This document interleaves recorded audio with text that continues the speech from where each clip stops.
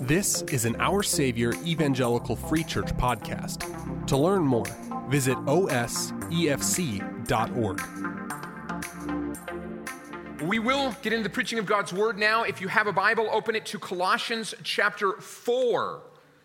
Our second to last message in our Colossians series. We will be in Colossians chapter 4, starting at verse 2. While you're turning there, let me tell you about one of my favorite TV shows of all time. I hope you've seen The West Wing.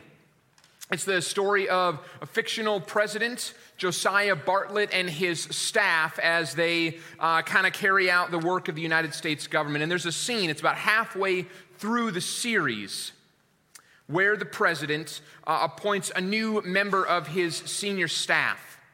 And as a part of that little ceremony, President Bartlet asks this new advisor to make a promise. He says, "Never doubt that a small group of committed people can change the world." Never doubt that a small group of committed people can change the world. And then he asks this new deputy if he knows why. And this man replies and says, "Because it's the only thing that ever has." Never doubt that a small group of committed people can change the world because it's the only thing that ever has. It's a short scene. It's a little scene. It kind of gets me amped up just telling you about it now. And I love that idea. The only thing that has ever changed the world might have been that a big movement was the result. But it's small things done by seemingly ordinary people that lead to the biggest changes. And the same thing is true of the way that God works. There are a few famous Christians in history. They've led big rallies, spoken to massive audiences in stadiums. Maybe they've been influential. They've known world leaders. But by and large, the way that the message of Jesus and hope in Him progresses and is moved around the world and tracks through history are not through stadium-sized gatherings. And it hasn't been men and women of great worldly power. God most often moves, almost always moves in the lives of people through the influence and the work of ordinary men and women. And whenever I say that, I just want to kind of prove it like this.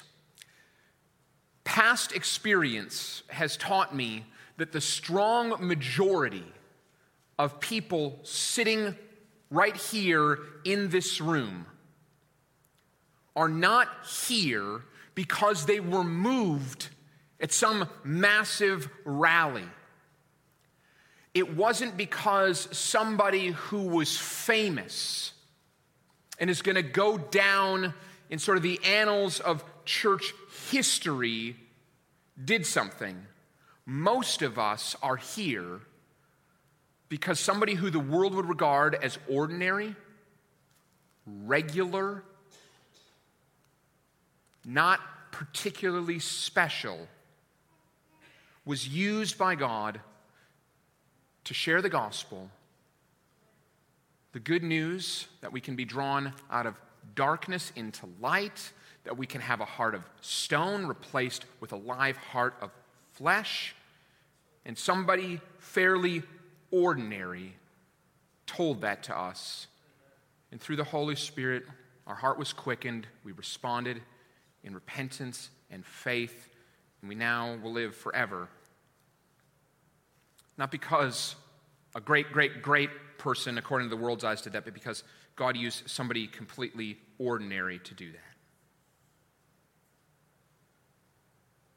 It wasn't by some great orator. It wasn't by some great evangelist. I praise God for the Billy Grahams of the world and men and women like Winston Churchill can speak and nations listen, but God typically produces faith that leads to repentance through ordinary people. And the reason I begin there is because this second to last section of Colossians answers the question, how can ordinary Christians make sure others that know about the incredible invitation to life in Jesus? If you feel like you can't do much because you're just a regular Christian, this section says very much otherwise. It's that regular Christians are the ordinary means that God uses to spread His grace to others. So we can ask the question, what now for regular Christians? If you have read this letter and you've been working through this with us, you'll understand that Colossians is a masterstroke of theology. The Christology, that is the explanation of Jesus Christ, who He is as the second person of the Trinity, the Son of God incarnated as man, is incredible. This letter implores us to live fully in Christ. But it would be a mistake for us to read this and think that this letter is only meant for the super Christian, and it's only meant for people who are already Christians. Paul, who wrote this, his entire ministry was focused on bringing Christ to those who didn't know Him yet. And his plan, for that, Paul's plan, wasn't, he didn't say, we're going to find a few ultra-gifted people and we're going to let them try to save the world. Paul's plan, because it's God's plan, was for average, and I mean that in the best sense of the word, average Christians who were faithful, loved God, and loved other people to go out and spread the gospel. And here we see what his plan is. Pray that God would give you opportunity, and when it comes, be bold and be clear. Pray that God would give you opportunity, and when it comes, be bold and be clear. And I want to read these verses in just a minute, but before I do that, I need to say just one thing. We have, as a church, a kind of a succinct statement about the kind of people we want to be and about what we want to do as a church. And so if I was at the park with my kids and somebody found out I was a member of this church, and then they said, well, what's your church about? Why are you a church? Why are you here? This is how I would answer. I would actually just use these 4 words. Building community, bringing Christ. We want to have the kind of love and faith that makes Jesus and His love non-ignorable. And in doing that, our hope as a church is that people would be moved from being people out there to becoming family in here. And I say all that because if I want to preach the vision of our church, if I want to preach the hope and the plan of our church from a single passage of the Bible, I think it might be this one that I would choose. It comes with a little appeal, and it comes with a little explanation. It's only 5 verses long, but I might go here to say this is what it means to build community and bring Christ. So follow along with me. So read Colossians 4, starting at verse 2.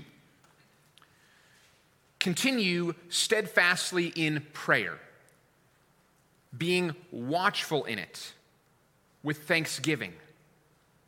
At the same time, pray also for us that God may open a door to us.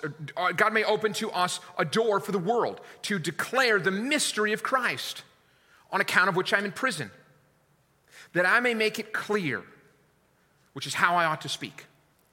Walk in wisdom toward outsiders, making the best use of the time. Let your speech always be gracious, seasoned with salt, so that you may know how you ought to answer each person. Thinking about building community, bringing Christ, this has really just 2 categories for the best way that we do that.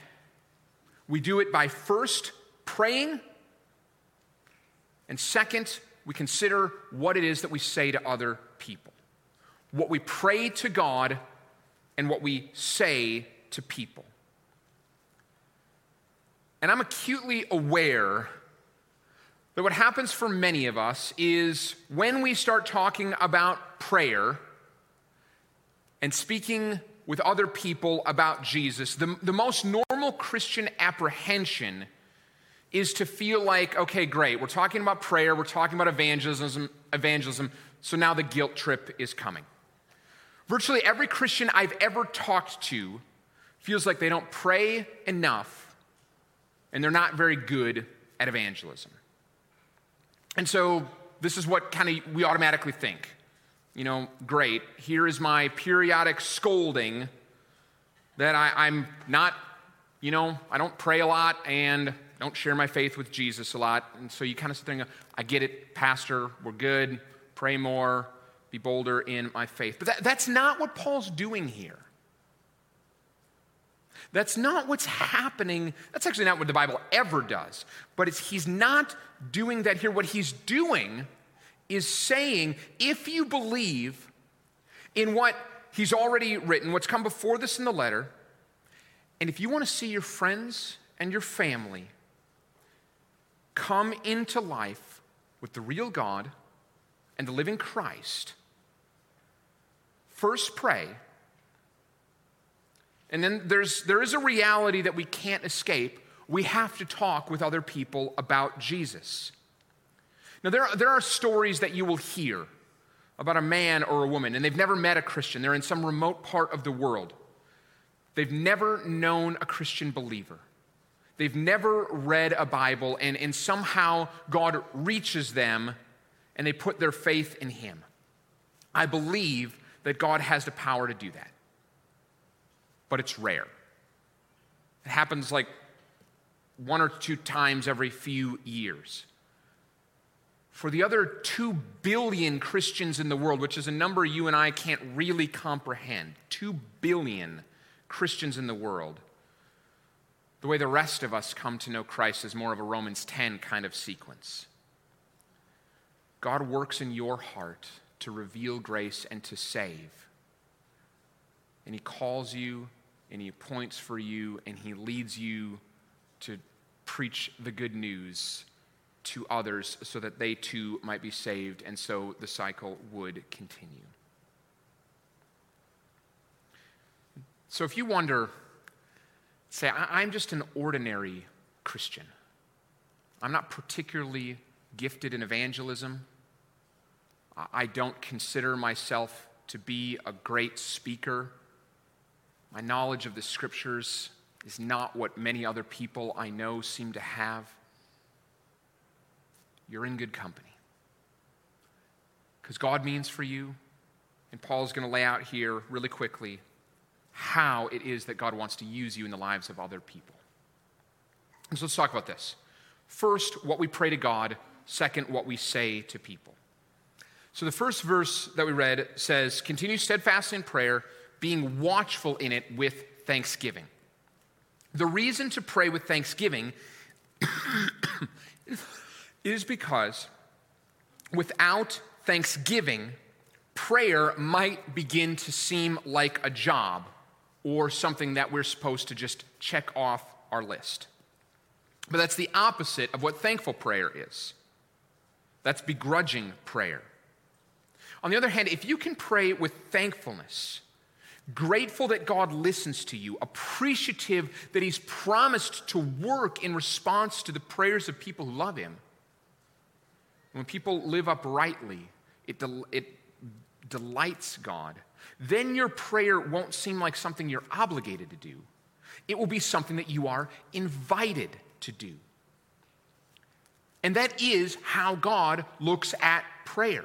That's what's true about God in relation to prayer. He listens when you pray.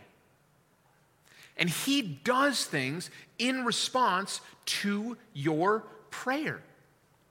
One thing that will transform your prayer life is regularly reminding yourself that God delights in your prayers. He doesn't say when I pray, oh great, here's Fix again. Can't believe I'm going to have to listen to whatever, comes out of his mouth for the next couple of minutes. What he actually says, same thing is true of you. Wonderful. My son has learned that in me there is wisdom and strength and peace and hope.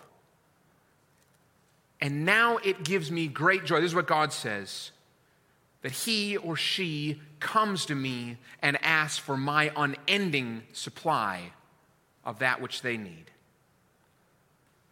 And then you know what God does? He gives it. He gives it when we ask. It may not always come in the ways that we want it to, but for the children of God, I bet I would put it to you like this. For the children of God, God will answer your prayer even the way that you want him to, more often than I think you would realize. God delights to give good gifts to his children. There's a little story that Jesus tells about prayer where he asks this kind of rhetorical question. What father, when his child asks for bread or a fish, will give him a stone or a snake? The answer is no good father does that. So then Jesus says, if your earthly fathers know how to give good gifts to their children, how much more so will God? He's the best father. He knows what to give his children when they come to him and they ask for it. So God isn't frustrated by your prayers. He's blessed by them. It also says that we should be watchful in our prayers. Watchful how and watchful for what? On the night he was crucified, Jesus went to the Garden of Gethsemane to pray, and he took with him a few of his closest disciples. And what he says to them is, this is Matthew 26, my soul is very sorrowful, even to death. Remain here and watch with me. And then he goes by himself and he prays for about an hour. And when he comes back, he finds his disciples sleeping. He wakes them up and he reminds them of what's going on. And he says, so could you not watch with me 1 hour?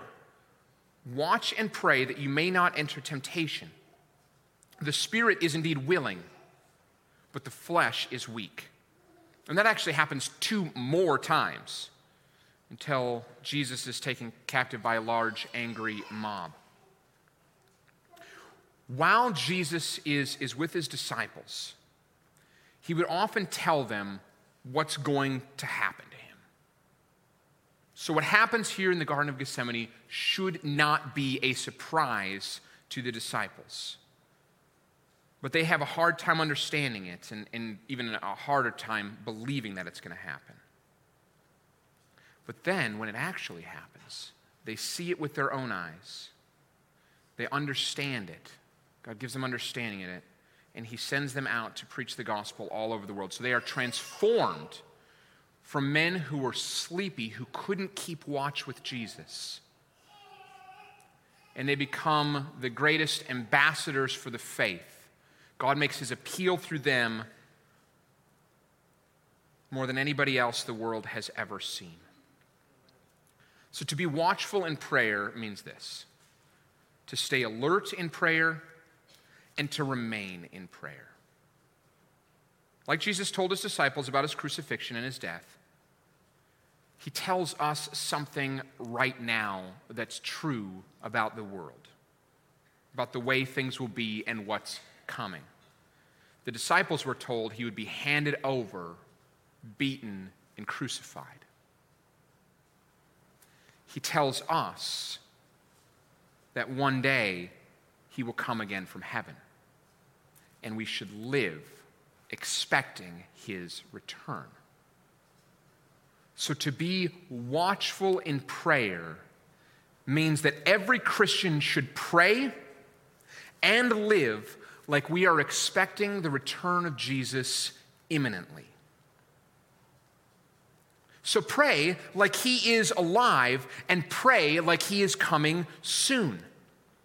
Moving from a perspective of prayer where few things seem immediate because we think we have a lot of time, to living like Jesus could return at any minute will transform the way we live. And imagine how much different our prayers would be if we always prayed as though Jesus could be returning at any moment. And that perspective is what will wake us up from a kind of spiritual sleepiness that, if we're honest, we often walk around in. Here's what's true. You know this and I know this. Your life, my life, could change in an instant, even today. And we have very little control over that. There are things that can happen to us. There are phone calls that we can get that will change our lives in an instant. We can do nothing about it. But despite that being true, because it doesn't happen most days, we're sort of lulled into a pattern where we don't pray with much fervor. We assume today will go very much like yesterday. So really, why would we pray any differently than we did yesterday? But this is what we're being called out of, church. A spiritual apathy where we fall asleep and we're being told to keep alert, watch, and to pray. Now look at some of the things and the kinds of prayers that Paul says we should make. Verse 3. At the same time, pray also for us, that God may open to us a door for the word, to declare the mystery of Christ, on account of which I'm in prison. So Paul is writing this letter under house arrest in Rome, and the reason for his imprisonment is his preaching of the gospel. So he has limited mobility, and from, I think, what we can tell historically, he is probably literally chained to a Roman soldier. There's a ring around his ankle, and on the other end of that is a large Roman man. And he can't go anywhere without somebody else. And if that were me, and I was writing to you, my church, from there, I think I know what I'd pray for. I'd be saying, get me out of here. Pray that I'd be released from this. I don't want this anymore. But that's not what Paul prays. He doesn't pray for an open cell door. He prays for an open evangelism door. And God actually granted his prayers. He writes to the Philippians around this same time, and he says, I want you to know, brothers, that what has happened to me has really served to advance the gospel, so it has become known throughout the whole imperial guard and to all the rest that my imprisonment is for Christ. I actually kind of feel bad for the guy who is chained to Paul. Because, it's like, hey, we got to do this. And not only is Paul chained to this guy's chained to Paul. And most of the brothers, having been confident in the Lord by my imprisonment, are much more emboldened to speak the gospel without fear. Paul prays for boldness. And now in verse 4, that I may make it clear, which is how I ought to speak. Boldness and clarity. And we should pray for the same things, brothers and sisters in Christ. Boldness to preach and to teach and to speak, whether in the face of outright opposition or simply boldness to share the gospel when the message of Jesus won't be popular. And it's more so going to be the latter for us, isn't it? It's not that we're going to be out and out opposed in our preaching of the gospel. It's more just that it won't be popular. whether it be our neighbors or friends, a coworker, somebody we happen to sit next to at a public gathering, a friend of our child, and we get to know the parents, something like that. We're not concerned that we might be imprisoned for our preaching of the gospel, but we are concerned that they might think less of us if we share the gospel. So first, let us pray for boldness. Second, clarity. People are not saved by a fuzzy, inspecific gospel. They are saved when they are told that to confess your sins and repent of them in the name of Jesus Christ is your only hope for everlasting life. But to all who do that, all will be saved. It does not do people any favors to leave them confused about what saves, or who Jesus is, or even to borrow words from Scripture of what he demands from the world. The offer and gift of God's grace is free, but it costs everything. To lay down your life is to begin to truly live under the cross of Christ. And it doesn't help anybody when we're ambiguous about that. It doesn't help anybody to let them believe that they can still live an old life but just add Jesus on top. Jesus is not a cherry on a sundae. Jesus is a whole new deal. And so, brothers and sisters in Christ, let us speak with clarity. I was talking to a couple of brothers last night at a little birthday party. Let us be precise about what we mean when we say belief in Jesus Christ. We mean to confess our sin, turning away in repentance, and believing that God raised Jesus from the dead. This is the message that leads to life. And very quickly, we can do this next part very quickly. What we say then to people. So boldness and clarity, but how? Verse 5. Walk in wisdom toward outsiders, making the best use of the time. That's not some time management principle. It goes back to the imminency of Christ's return. Folks, Jesus may come back. It may be later today. Let's not waste the precious time that God has given us with other people. In verse 6, let your speech always be gracious, seasoned with salt, so that you may know how you ought to answer each person. So he says in verse 5, walking. It's a euphemism, or another way of saying living, all of life. We walk through life. And then he says, let your speech be gracious. You will not make friends, and you will not win a hearing with people if you are harsh.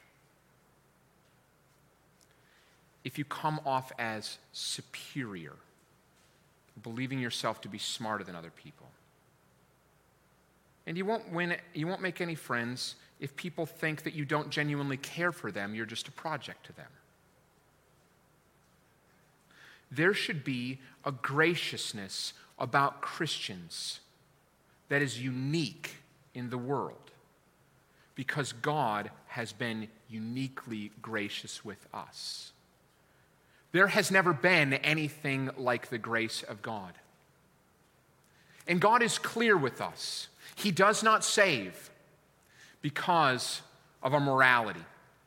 He does not save because of our intellect or our virtue. He saves because he is a God of grace. He has wisdom, and we are often so poor in our judgment. But he does not berate us. It will not help you in sharing the hope that you have in Jesus to make other people feel like they're less than you, that you have done a better job of decision making in life. And friends, that's not what God does with us. He opens to us grace while we were yet sinners. He does not expect that first we would handle our own sin problem, and then once we are acceptable to Him, draw us in. While we were at literally our darkest point, do you understand that when God saved you, you couldn't have been any more dead? Princess Bride, not mostly dead, dead. That is when God turned you toward Himself. And so let us not look at another person and say, well, they don't seem worthy or ready or like a good candidate for the gospel, because you weren't either. But God has saved you if you are in Christ. This is how the world has changed. It is not changed in the majority by people who are just extraordinarily gifted. Those are so few and far between. I saw a lot of heads nod earlier. The vast majority of us are here because somebody known personally to us that would not be regarded as great in the world's eyes was used of God to know His grace and to become His child. And so if God could do that in your life through somebody else who seems ordinary, believe and trust and obey that He might use you to do it in the life of somebody else, though you feel ordinary. That's how the world has changed.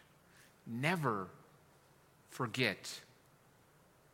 Always believe that the greatest things that God will do will come through an ordinary means, because He gets the most glory that way.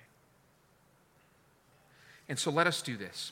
Let us go forward being watchful in prayer, believing that Jesus might come at any time. And so let's make a good use of the time. Being bold, being clear, always seasoning what we say with grace, that God might use regular people such as us for a great and mighty purpose. Let's pray. God, we are but a humble church, a humble people.